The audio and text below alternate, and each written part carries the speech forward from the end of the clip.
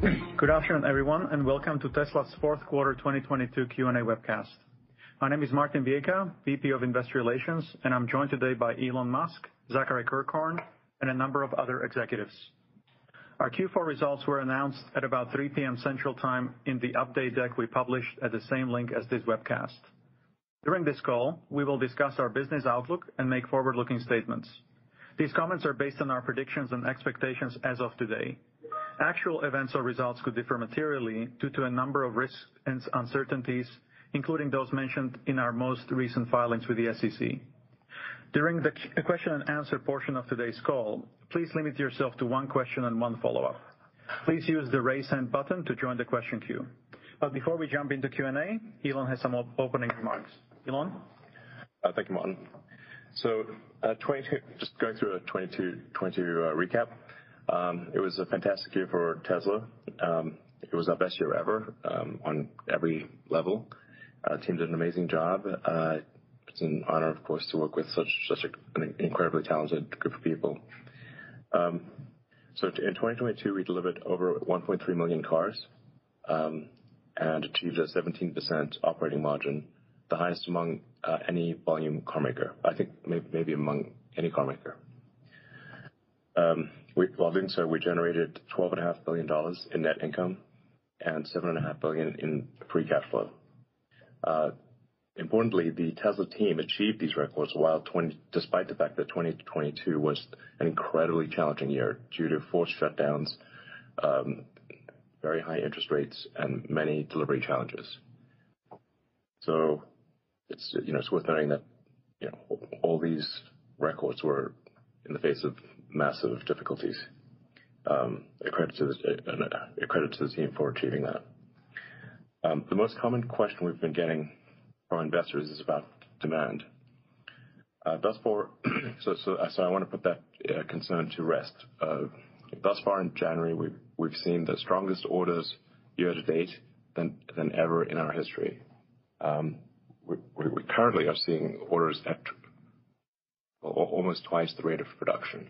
I mean, that's hard to say whether that will continue at twice the rate of production, but the orders are high, and we've actually raised the Model Y price a little bit in response to that. We think demand will be good despite probably a contraction in the automotive market as a whole.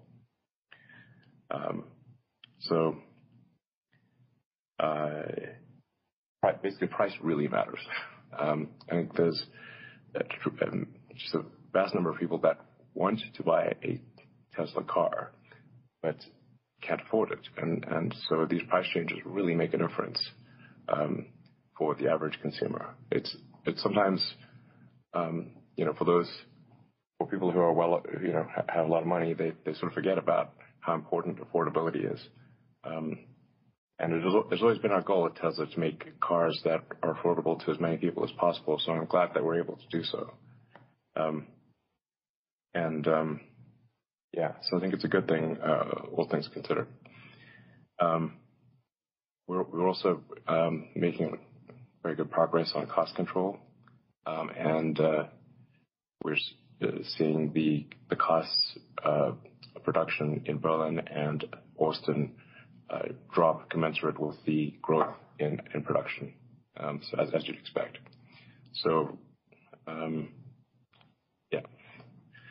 With respect to Autopilot, as of now, we deployed Full Self-Driving beta for city streets to roughly 400,000 customers in North America.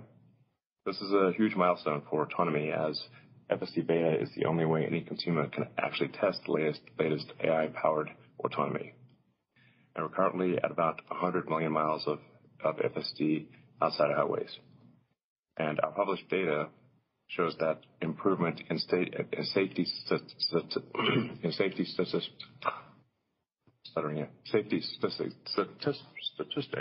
is very clear. We would not have released the FSD Beta if the safety statistics were not excellent. Regarding batteries, production rate of 4680 cells reached 1,000 cars a week at the end of last year. and we're increasing capacity for 4680 cells by another 100 gigawatt hours, as announced at Giga Nevada yesterday. Our long-term goal is to get to well in excess of 1,000 gigawatt hours of cells produced internally, and continue to use other cell providers. So to be clear, we will continue to use other cell providers, just that the demand for lithium-ion batteries is quasi-infinite and will be for quite some time. So we feel we can scale a lot faster using both suppliers and internally produced cells. And we've got an amazing plan for making the 4680 cell low cost and high energy density. So energy storage also saw record growth, and that is continuing to accelerate. It's always worth remembering that the three pillars of a sustainable energy future are obviously electric vehicles, solar and wind, and then the third key item is stationary storage to store the energy from solar and wind, because obviously the sun doesn't shine all the time and the wind doesn't blow all the time. So if you have those three things, you can convert all of Earth to a fully sustainable situation, many times over, actually. So I would like to just make it clear that there is a path to a fully sustainable future for humanity, and our goal at Tesla is to accelerate progress on that path as much as humanly possible. So so we're obviously ramping up Megapack production, and we expect it to grow at a rate quite a bit faster than our vehicle output. So in conclusion, we're taking a view that we want to keep making and selling as many cars as we can. We believe we can keep pushing for strong volume growth while retaining the industry's best operating margins. As we mentioned many times before, we want to be the best manufacturer. But really, manufacturing technology will be our most important long-term strength.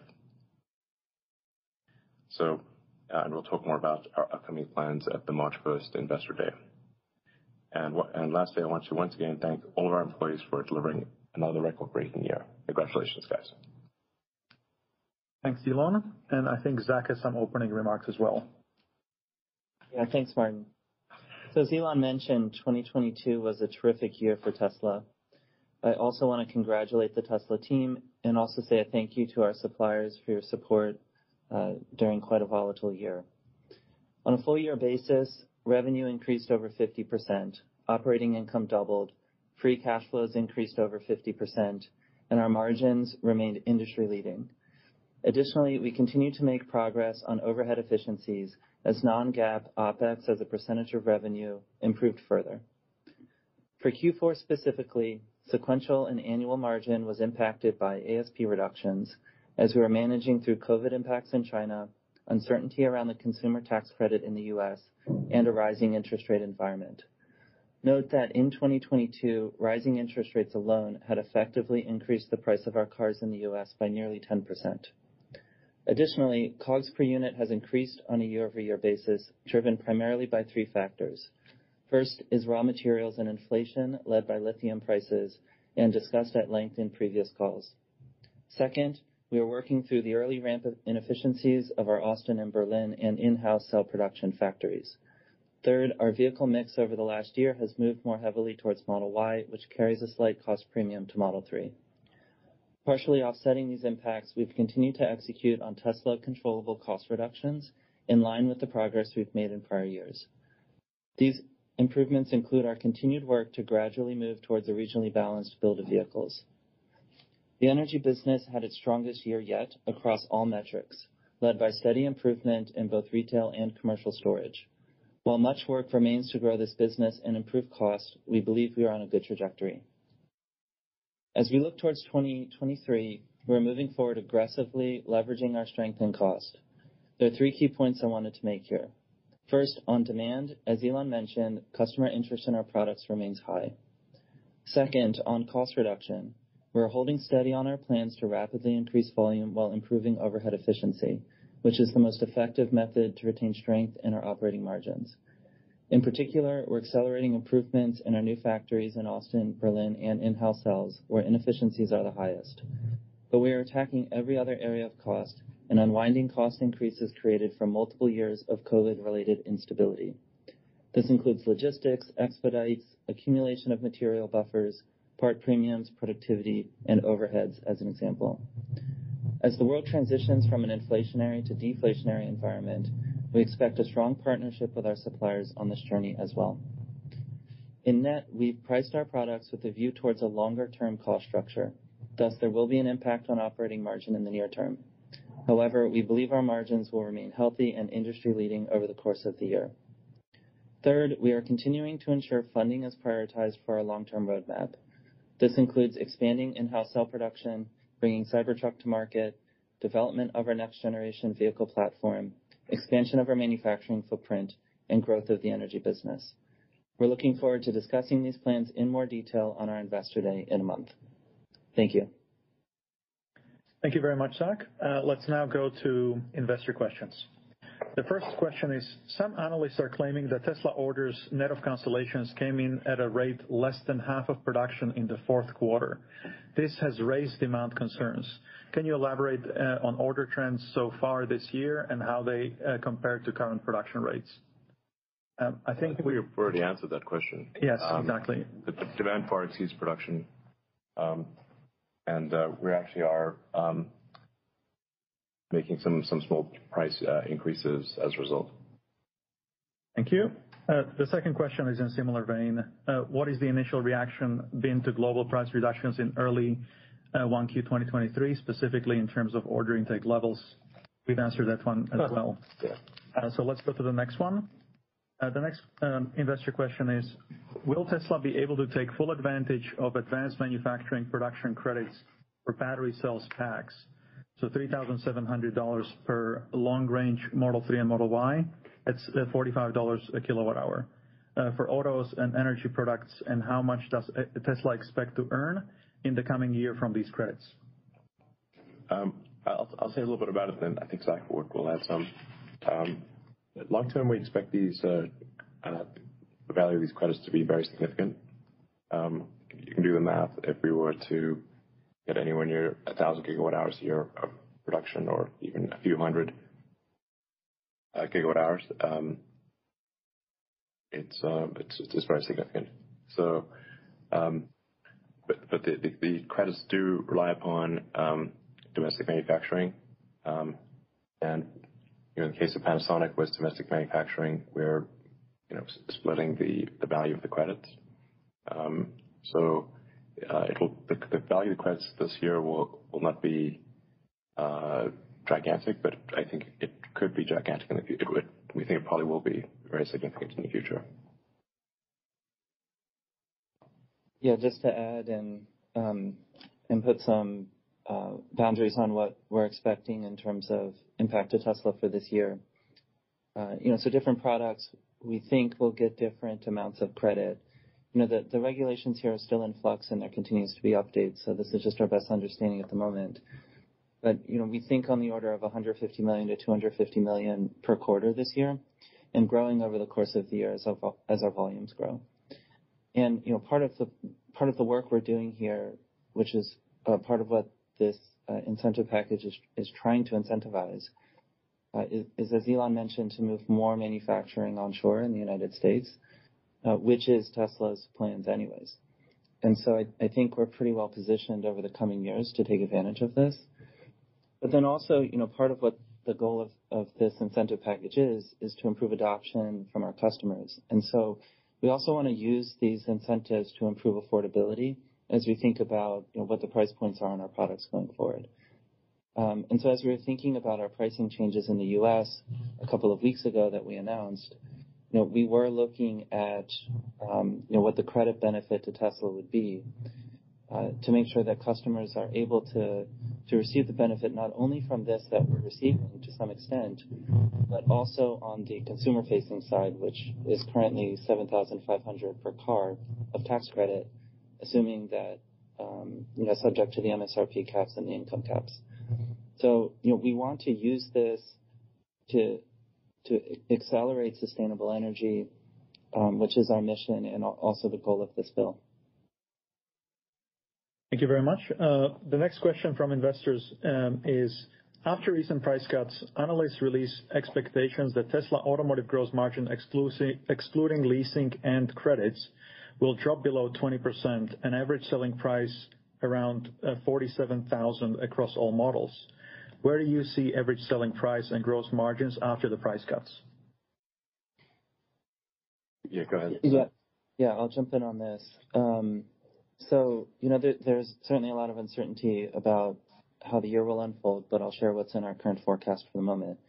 So, based upon these metrics here, we believe that we'll be above, both of the metrics that are stated in the question. So 20% automotive gross margin, excluding leases and red credits, and then 47K ASP across all models. And so, two other comments I want to make on this. Just tactically on sequential ASP changes from Q4 to Q1. Just as a reminder, the ASP reduction is not as large as the reduction in configurator prices. As in Q4, we had backlog customers that we're delivering cars to at a lower price book, given that backlogs had been so long for so much of 2022. But then also there are various programs in place that we used in Q4 that lowered ASPs. The second comment I wanted to make here is that, as a management team here, we're most focused on what our operating margin is.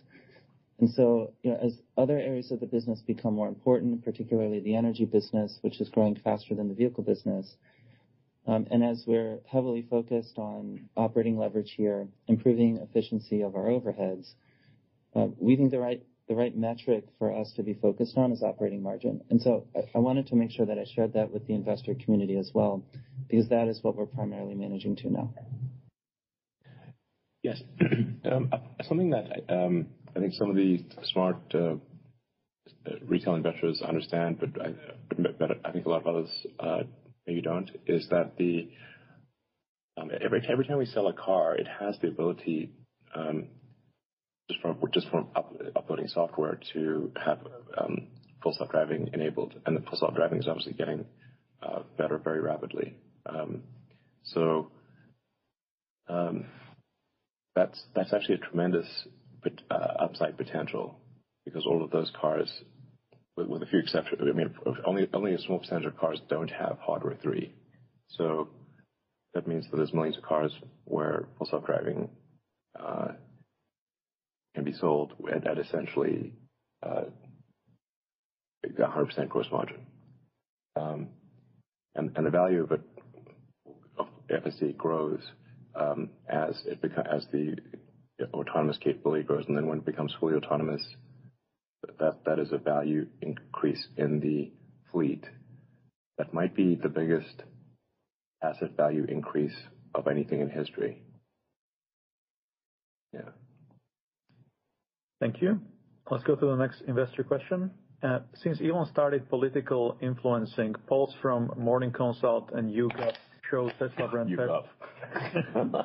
can trust them with your life. Show Tesla brand favorability declining in 2022 and division among partisan lines. Such brand damage can impact demand. Does Tesla track favorability, and how will any brand damage be mitigated? Well, let me check my Twitter account. Okay, so I've got 127 million followers. It continues to grow very rapidly. That suggests that I'm, reasonably popular. It might not be popular with some people, but for the vast majority of people, my follow count speaks for itself. I'm the most interactive account, social media account, I think, maybe in the world, certainly on Twitter. And that actually predated the Twitter acquisition. So I think Twitter is actually an incredibly powerful tool for driving demand for Tesla. And I would really encourage companies out there of all kinds, automotive or otherwise, to make more use of Twitter, and to use their Twitter accounts in ways that are interesting and informative, entertaining, and it will help them drive sales, just as it has with Tesla. The net value of Twitter, apart from a few people are complaining, is gigantic, obviously. Thank you. Let's go to the next question. Please provide a detailed explanation of where you are on the 4680 ramp. What are the current roadblocks, and when do you expect to scale to 10,000 vehicles a week? Yeah. Thanks, Martin. First, I just want to say congrats and thanks to the Tesla 4680 team for achieving 1K a week in Q4. It was no small feat. Definitely a result of, more than a couple of years of hard work. As far as where we stand in Texas, 1 of 4 lines are in production, with the remaining 3 in stages of commissioning and install. Really, our 2023 goal as a 4680 team is to deliver a cost-effective ramp of 4680s well ahead of Cybertruck. Focus areas are dialing in and improving the quality of the high-volume supply of mechanical parts and driving factory process yields up as much as possible. Between the two of those things, if we achieve those key goals, we'll be well set up for a major 4680 year in 2024. Thank you. Next investor question is, Elon said previously that FSD Hardware 4 will most likely come first in Cybertruck. Is that still the current plan? Do you expect there to be an upgrade path for Hardware 3 cars to Hardware 4? Yes, Cybertruck will have Hardware 4, and typically, for 2023, Cybertruck will not be, a significant contributor to the bottom line, but it will be in next year. So it's an incredible product. I can't wait to drive it personally. It will be the car that I drive every day. Actually, I'm wearing the T-shirt with the smashed glass.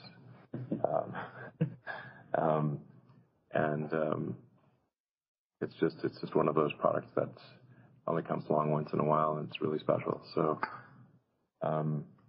yeah.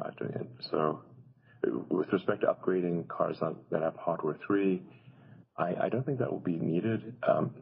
Hardware 3 will not be as good as Hardware 4, but I'm confident that Hardware 3 will so far exceed the safety of the average human. So what we're aiming for is how do we get ultimately to, let's say for argument's sake, if Hardware 3 can be, say, 200 or 300% safer than human, Hardware 4 might be, 500 or 600%. There will be a Hardware 5 beyond that. But what really matters is are we improving the average safety on the road? But it is the cost and difficulty of retrofitting Hardware 3 with Hardware 4 is quite significant. So it would not be, I think, economically feasible to do so. Thank you. The next question is for Zach. Zach, when do you think Tesla Insurance will become big enough revenue source to warrant providing more details in the financials of the business so investors can compare it to other insurance companies? Yeah. I think it's probably going to take some time before this business is large enough for specific financial disclosures. But I'm happy to provide an update on where we stand in the business. So we're currently at a $300 million annual premium run rate as of the end of last year. We're growing 20% a quarter, so it's growing faster than the growth in our vehicle business. And in the states in which we're operating, on average, 17% of the customers in those states are using a Tesla Insurance product. So, and that number continues to tick up as we spend more time in markets. And we see most of the adoption occurring when folks take delivery of a new car, as they're setting up insurance for the first time, as opposed to going back and switching when they already have insurance set up. So there's an inherent stickiness in the insurance business. But yeah. Sorry, go ahead. No, I was just going to say, just as a broader reminder on kind of the motivation for starting this business, it was to improve, and still is, to improve the total cost of ownership of our cars, given that we're seeing high premiums of insurance from third-party companies. And that remains our priority here. We'll obviously run this as a healthy business, but we want to make sure we keep our costs low and insurance stays affordable to our customers. Yeah, and so there are two really important side benefits for Tesla Insurance that are worth mentioning, one of which Zach alluded to, which is that just by Tesla offering insurance for our cars at a competitive rate, that makes the other car insurance companies offer better rates for Teslas. So it has a bigger effect than you'd think because it improves total cost of ownership or insurance costs even when they don't use Tesla Insurance, because now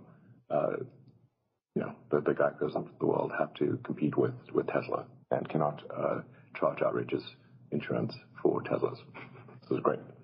So it has an amplified effect, very important. Then it is also giving us a good feedback loop into minimizing the cost of repair of Teslas for all Teslas worldwide. Because we obviously want to minimize the cost of repairing a Tesla if it's in a collision, and for Tesla Insurance. And previously we didn't actually have good insight into that because the other insurance companies would cover the cost, and actually the costs in some cases were unreasonably high. So we've actually adjusted the design of the car and made changes in the software of the car to minimize the cost of repair. Obviously, minimize the best repair is no repair.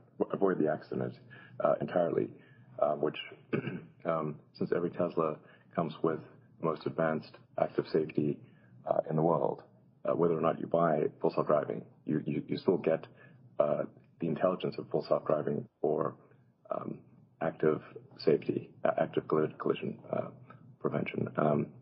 So it's giving us this really good feedback loop for, again, reducing total cost of ownership, and also just figuring out how to get, if somebody's car is in an accident. Most accidents are actually small. They're like, a broken fender or scratched the side of the car or something like that. They're not, that's the vast majority of accidents.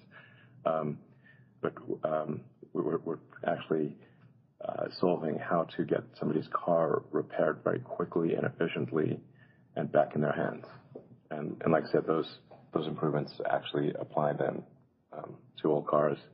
And we're making just to emphasize another key point, because some of these points might be less, so I apologize for being repetitive, but it's remarkable how small changes in design of the bumper and improving the logistics of providing spare parts needed for collision repair have an enormous effect on the repair cost. So if you're waiting for a part to get repaired and that part takes a month, now you've got a month of having to rent another car. It's very extremely expensive, and of course you're missing the car that you love and actually want to drive. So this is actually a very significant effect on total cost of ownership and customer happiness. Thank you. The next question from investors is Cybertruck production still on track for mid-year? We do expect production to start, I don't know, maybe sometime this summer. But I always try to downplay the start of production, because the start of production is always very slow. But it increases exponentially, but it's always very slow at first. So I wouldn't put too much stock in start of production. It's kind of when does volume production actually happen, and that's next year. Thank you. Yeah, that's right, Elon. Just to emphasize on that, we've started installation of all the production equipment here in Giga Texas. Castings, GA, general assembly, body shops. We built all our beta vehicles, some more coming still in the next months, but as you said, the ramp will really come 2024. Yeah, exactly. Thank you. And the last investor question is, with near infinite global demand for energy storage, yeah, seriously. Where should Tesla build the next Megapack factories? How many are needed on each continent? It's a good question. It's not something I think we'll provide an update about that in the future, but it's something we're thinking about very carefully. Really kind of like, what is the fastest path to 1,000 gigawatt hours a year of production? You'll see announcements come out later this year and next that answer that question. Thank you. Okay, and now let's go to analyst questions. The first analyst question comes from Rod Lache from Wolfe Research. Rod, feel free to unmute your mic.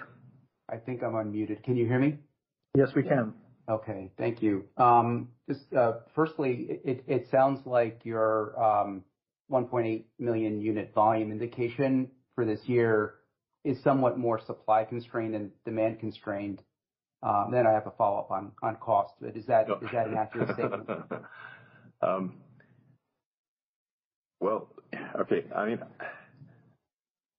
our internal production potential is actually closer to 2 million vehicles, but we're saying 1.8 because I don't know. There just always seems to be some friggin' force majeure thing that happens somewhere on Earth, and we don't control if there's like earthquakes, tsunamis, wars, pandemics, etc. So, if it's a smooth year, actually, without some big supply chain interruption or massive problem, we actually have the potential to do 2 million cars this year. We're not committing to that, but I'm just saying that's the potential. So, and I think there would be demand for that too. Yeah. Thanks for clarifying that. And on the cost side, the numbers that we just saw from you, as you pointed out, were weighed down by the 4860 ramp, the Berlin, Austin, gigacastings processes not at rate. Can you give us a bit of an indication of the headwind that you're absorbing from those things like you did last quarter? And then lastly, on cost, do you think that we can tease out an interesting data point from on where battery costs are headed from this announcement that you just made last night? If I'm correct, it looks like the investment cost per kilowatt hour is less than half of what I've seen anywhere else, maybe $30 a kilowatt hour for that capacity. I don't think we want to say the specific number, but it's interesting if you look at the size of Giga Nevada that is allocated to make 100 gigawatt hours is a small fraction of the size that currently makes about 35.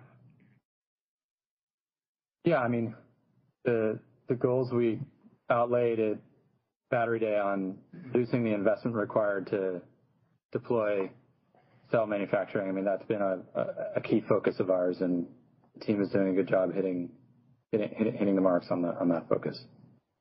Yeah, and it goes back to the point I was making, and I said this several years ago. I think Tesla's really the competitive strength that will be by far the hardest for other companies to replicate is Tesla being just damn good at manufacturing and having the most advanced manufacturing technology in the world. And if you've got that sort of advanced manufacturing toolbox, you can apply it to many things, and we're applying it now to battery cells. I should also say that we have other products in development. We're not going to announce them, obviously, but they're very exciting. And I think we'll blow people's minds when we reveal them. Tesla has the most exciting product roadmap of any company on Earth by a long shot, and we'll continue to, I think, be in that position. We got more great ideas than we know what to do with here. So the future is very exciting. As I said in the last call, there's going to be bumps along the way, and we'll probably have a pretty difficult recession this year. Probably, I hope not, but probably. And so, one can't predict the short-term sort of stock value because, when there's a recession and people panic in the stock market, then, prices of stocks, or value of stocks can drop sometimes to surprisingly low levels. But long term, I am convinced that Tesla will be the most valuable company on earth. Thank you. And I think, Zach, there was a question on cost headwind in Q4. Yeah. Our weighted average COGS for the company, if you were to assume Austin and Berlin were at the cost structure of our other factories, it was on the order of 2,000 to 2,500 of headwinds. So I think from there you can back into margin impact of those factories as of end of Q4. Thank you very much. And let's go to the next question from Pierre Ferragu from New Street Research. Pierre, please go ahead. Thanks, Martin. Can you hear me well? Yes. Excellent. Zach, I'd like to follow up on the data point you just gave on cost. If I look back at the COGS per car, you guys bottomed close to $36,000 in the middle of 2021. And then the number went up as you had to face with inflation in input costs and the ramp of Berlin and Texas. And this quarter, I think we are close to $40K, and we peaked maybe close to $42,000 at some point last year.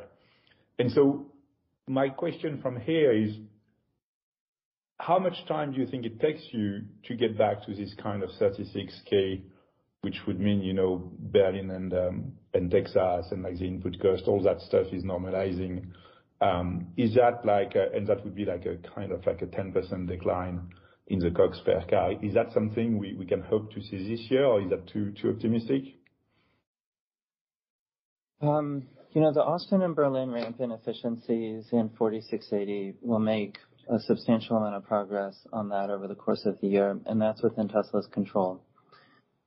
We're doing a lot of work on cost reduction outside of that. And we talked about supply chain costs, expedites, logistics, attacking everything.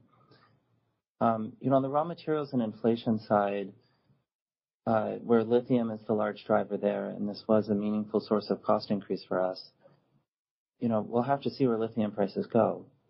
And, we're not fully exposed to lithium prices, but I think in general, is what we've seen from our forecast here, cost per car of lithium in 2023 will be higher than 2022. So, that's a headwind that would have to be overcome to return back to those levels. So I don't think we'll get there this year, but I think we'll make progress. And we'll continue to find ways to offset these raw material costs that we don't have control over. Is there anything on that? Yeah, like on the non-cells raw material, we begin to capture, benefits of indexes tapering out. But due to the length of various supply chains, it does take time before this is reflected in our financials. And while aluminum is down like 20% year over year, steel is about 30% down year over year.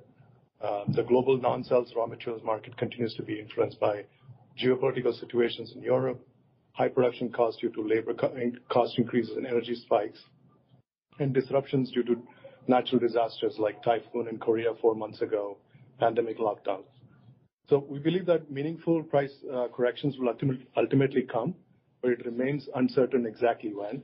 In the meantime, we continue to redesign supply chain to make it more efficient and work with our supplier partners to find more efficiencies, streamline logistics and transportation to reduce costs. Excellent. Thank you. And I have a quick... Sorry, you wanted to say something? I was just going to say, we're also, our fleet is starting to mature, the 3Y fleet, and we're gathering a lot of data out of that fleet to understand how we can sort of bring some margin that we didn't know we had out of the product. So over the course of 2023 on the powertrain side, we're actually going to go after sort of some materials where we're paying for more performance than we need, or we have more content than we need without impacting reliability at all. And that will actually add up to a pretty significant cost reduction on the powertrain side over the course of 2023. So we're not just sort of relying on supply. We're also doing design actions to bring cost out. Yeah. And my guess is if there is if the recession is a serious one, and I think it probably will be, but I hope it isn't. That would lead to meaningful decreases in almost all of our input costs. So I would expect to see deflation in our input costs most likely, which would then lead to better margins. I'm just guessing here. So but that would be my guess. Excellent. Thank you so much. So as a quick follow-up, Elon, I was thinking about like FSD, and when you look at like the situation today compared to a year ago, it's like the progress has been like amazing in the quality of the product, but also its rollout. And so I was wondering, how much is this like impacting the take rate of FSD today? So do you already see that people are getting more excited by FSD because they see it around them on 400,000 cars and they see the value of the service already? Or is that too early to really see like to expect like an uptick in the take rate? The trend is very strong towards use of FSD. And as you allude to, with each incremental improvement, the enthusiasm obviously increases.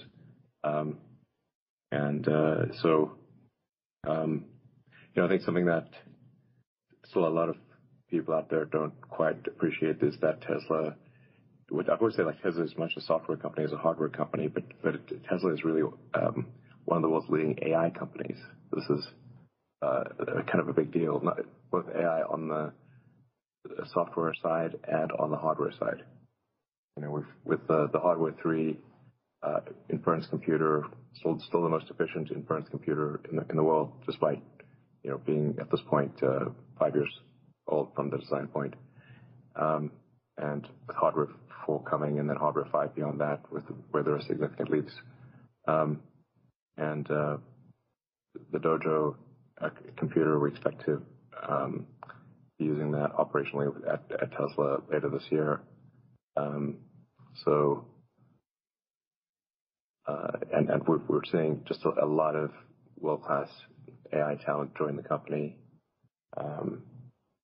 There's also the long-term potential of Optimus, where we're able to use our expertise in electric motors and power electronics, batteries, and advanced manufacturing to be able to make a humanoid robot that is actually useful and can be made at high volume with exceptional capabilities because of the autopilot AI that where we take because the car is like a robot on four wheels and the Optimus is a robot on legs. But as we get closer and closer to solving real world AI, and we don't see anyone even close to us in achieving this, the value. Pierre, I think you appreciate this, and a few others do, but most don't know what I'm talking about. So, but it's this is the thing that has order of magnitude potential market cap improvement for Tesla. Thank you. And the next question comes from Alex Potter from Piper Sandler. Can you hear me, guys? Yeah. Yes. Okay, great. So quick one on FSD. This, I guess, for Zach. Obviously, you unlocked some deferred revenue in the quarter that'll translate presumably into higher margins on every incremental sale going forward, so long as people opt in for FSD. But was wondering if you're able to disclose the percentage of the $15,000 price that you're now going to be able to recognize as revenue up front rather than deferred. Yeah, I mean, the way that we've structured this is a full self-driving package is two components. There's enhanced autopilot, the price of which is listed on the website. We fully recognize that. Then there's an incremental, which is for the additional features that full self-driving offers. And we've released a portion of that. And then there's a minority of the total package that's remaining, that will be released over time as software updates are there. And in our shareholder letter, in addition to disclosing the dollar amount of the deferred revenue release, we also included in there the dollar value of the balance of unreleased deferred revenue that will be released over time with future software updates. Okay, great. And then maybe one additional question here on the incremental capacity in Nevada, the 4680s that you're planning. It's a lot of batteries, obviously, and presumably you won't be putting all of those in Tesla Semi. So I guess two questions about that incremental capacity. First, is it correct to assume that all of those 4680s are going to be more or less fungible and usable in your entire range of products? And if the answer is yes, then if you had to guess, how do you think that 100 gigawatt hours would be allocated between your various end markets? I don't know. This is a bit too much guessing at this point. Yeah. But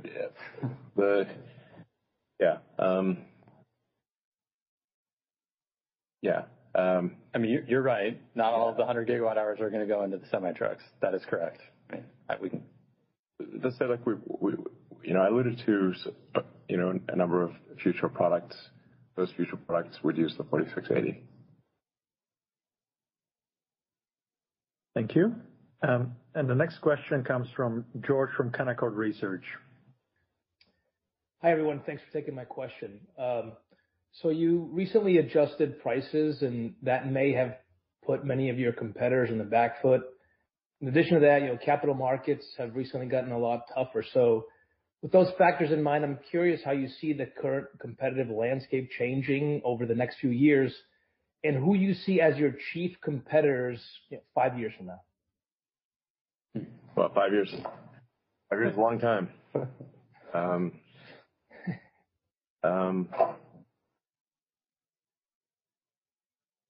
I was with the Tesla Autopilot AI team until late last night, and we're just asking. I was just like, so who do we think is close to Tesla for a general solution for self-driving, and we still don't even know really who would even be a distant second.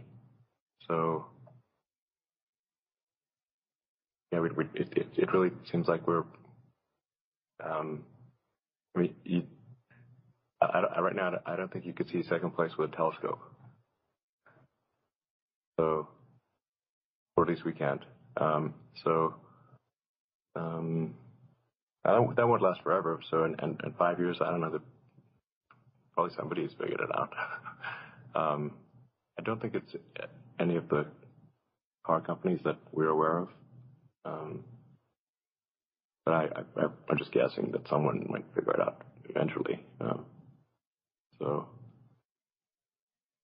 Yeah. I mean, beyond that, Elon, like in the vehicle space, even though the market's shrinking, we're growing, and EVs have doubled almost year over year. So like whoever keeps up with the trend of EVs is going to be our competitor. And the Chinese are scary. We always say that. But like.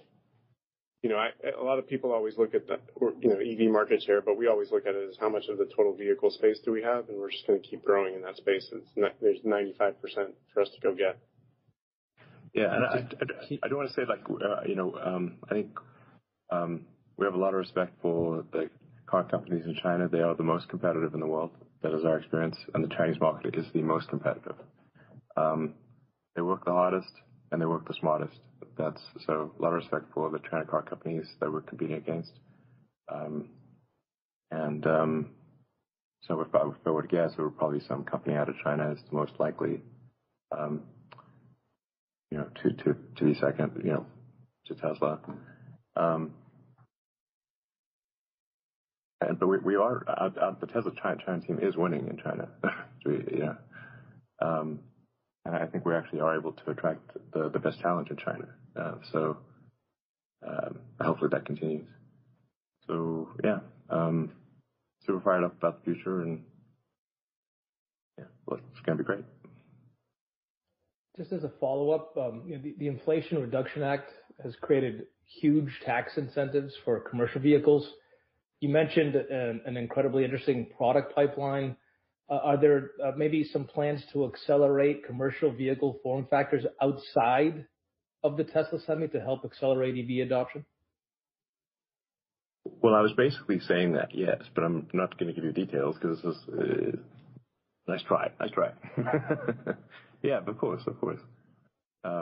So, we have to always look at what is the limiting factor for new vehicles, because if for the longest time we've been constrained on total cell, lithium-ion production output, and so people say why not bring this other car to market or that other car to market? Well, it doesn't really help if all you're doing is shuffling around the batteries from one car to another. In fact, it hurts because you add complexity, but you don't add incremental volume. So it's sort of pointless. In fact, counterproductive to add model complexity without solving the availability of lithium-ion batteries. So we want a new product introduction to match where the cells are available for that new product to use those cells without cannibalizing the cells of the other cars. That's the actual limiting factor for new models, not anything else really. Thank you. Let's go to the next question. The next question comes from William Stein from Truist. Great. Thanks for taking my question. Elon, you started to answer this earlier, but I like to ask this question about the AI elements of your business and ask if you could comment on progress around Dojo and Optimus and your anticipation for the likelihood, for example, for the company to disconnect the GPU cluster in favor of Dojo and to have some market achievement in Optimus? Yeah, obviously, since we're still at the early stages, there are big error bars in any predictions. It's easy to predict the long term, but hard to predict the time in between now and then. But we think Dojo will be competitive with the NVIDIA H1 at the end of this year, and then hopefully surpass it next year.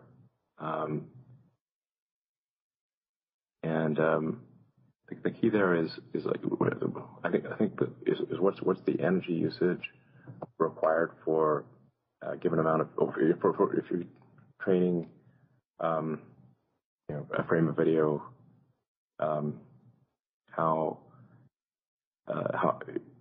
what's the energy cost required to do that training?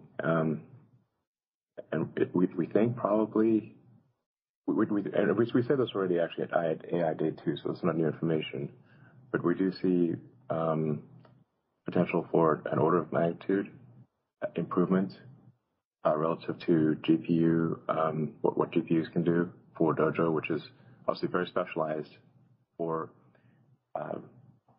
AI training.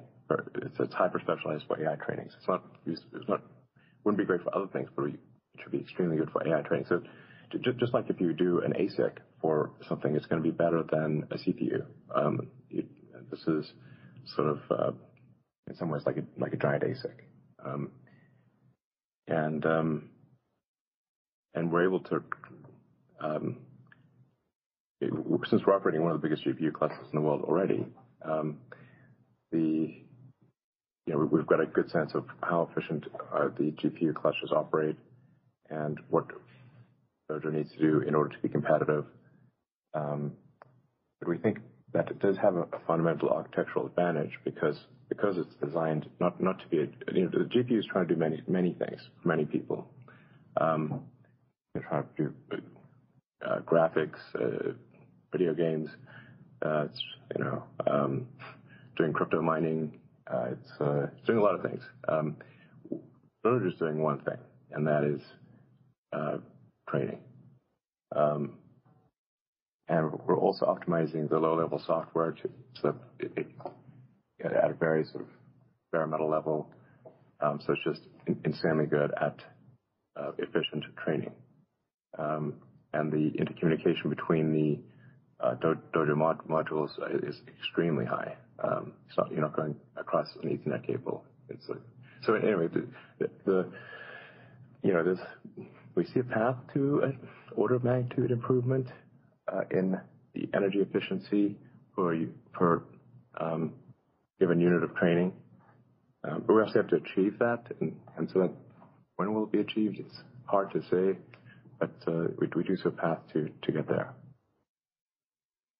And then also in inference, like once you've got something trained, well, if you want to have a product,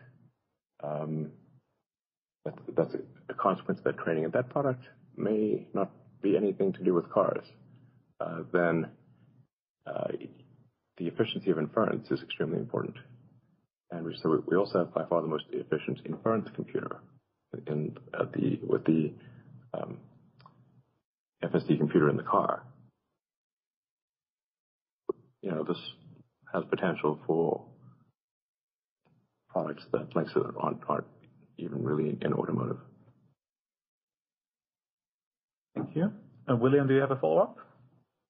Yeah, it sounds like the 1.8 million units you expect this year is supply, not demand limited supply. It sounds like by the lithium batteries.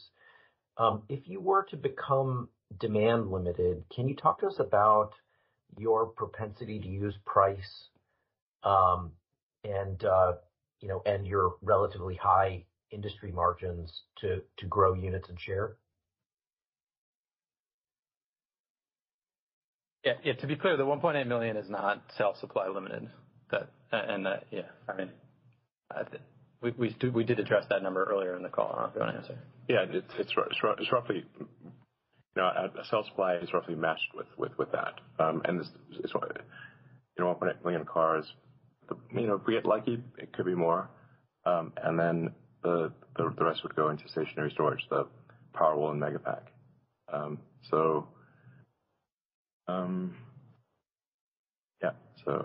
True. Okay, let's have the final question from Adam Jonas. Hi, Elon.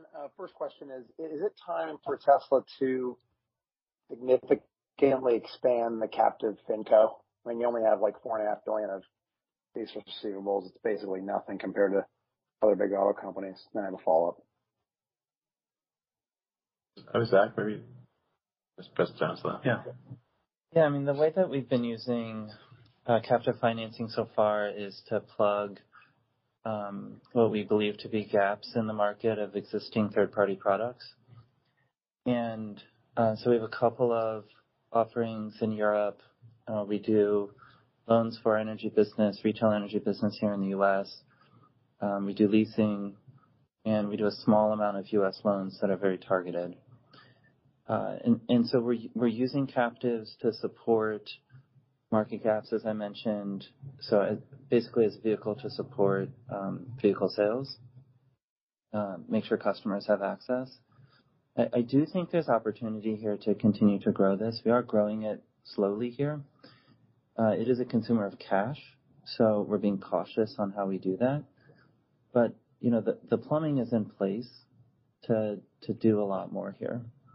And I think we'll have to see how things unfold over the course of the year and make decisions real time as to how much we ramp it up versus ramp it back. I think if we see a severe recession this year, which, like I said, hopefully we don't, in severe recessions, cash is king big time because it's in such short supply. So we want to be cautious about using cash for loans and that sort of thing for cars. I feel we're in a very strong position to get through a recession because we really don't have any debt, and we've got over $20 billion of cash, which is great. Actually, the cash is earning a ridiculous return, not a good return. So it's like non-trivial. In the interest rate it actually means the 20 billion is earning like quite a good amount. And I've made this point on Twitter a few times, and I'm sure a lot of people on this call understand the the basic value of a security is a function of the risk-free rate, or we'll see how risk-free it really is, but the T-bill rate. So if you've got, I think if I recall correctly, the S&P 500 has a long-term rate of return of roughly 6%. And so I think the Fed needs to be very cautious about having a Fed rate that potentially exceeds 6%. If we see deflation, and I think we are seeing deflation, then you would add the deflation number to the in quotes risk-free rate from the Fed, and as that starts to exceed 6%, now you're starting to exceed the long-term return of the S&P 500, and it starts to become questionable as to why not just put your money in T-bills or a savings account essentially instead of in the S&P 500 if the S&P 500 is variable and the bank interest rate is not. This is so basically the Fed is at risk of crushing the value of all equities. This is quite a serious danger. Thanks, Elon. And just a follow-up, I don't want to steal thunder from March 1st down in Austin, but how close are we to that step change improvement in BOM cost where you could sell an EV for under $25,000 or $30,000 and actually generate a profit, that kind of real moving assembly line moment in manufacturing? Again, don't want to steal the thunder, but just if you wanted to kind of wrap up with thoughts there, that'd be helpful. Oh, man. Thanks, Elon. I mean, I'd love to answer, if I were you, I'd probably be asking the same question, but we would be jumping the gun on future announcements. Fantastic. Thank you very much, everyone, for all your good questions, and we will see you again in 3 months' time. Thank you. Thank you. Bye-bye.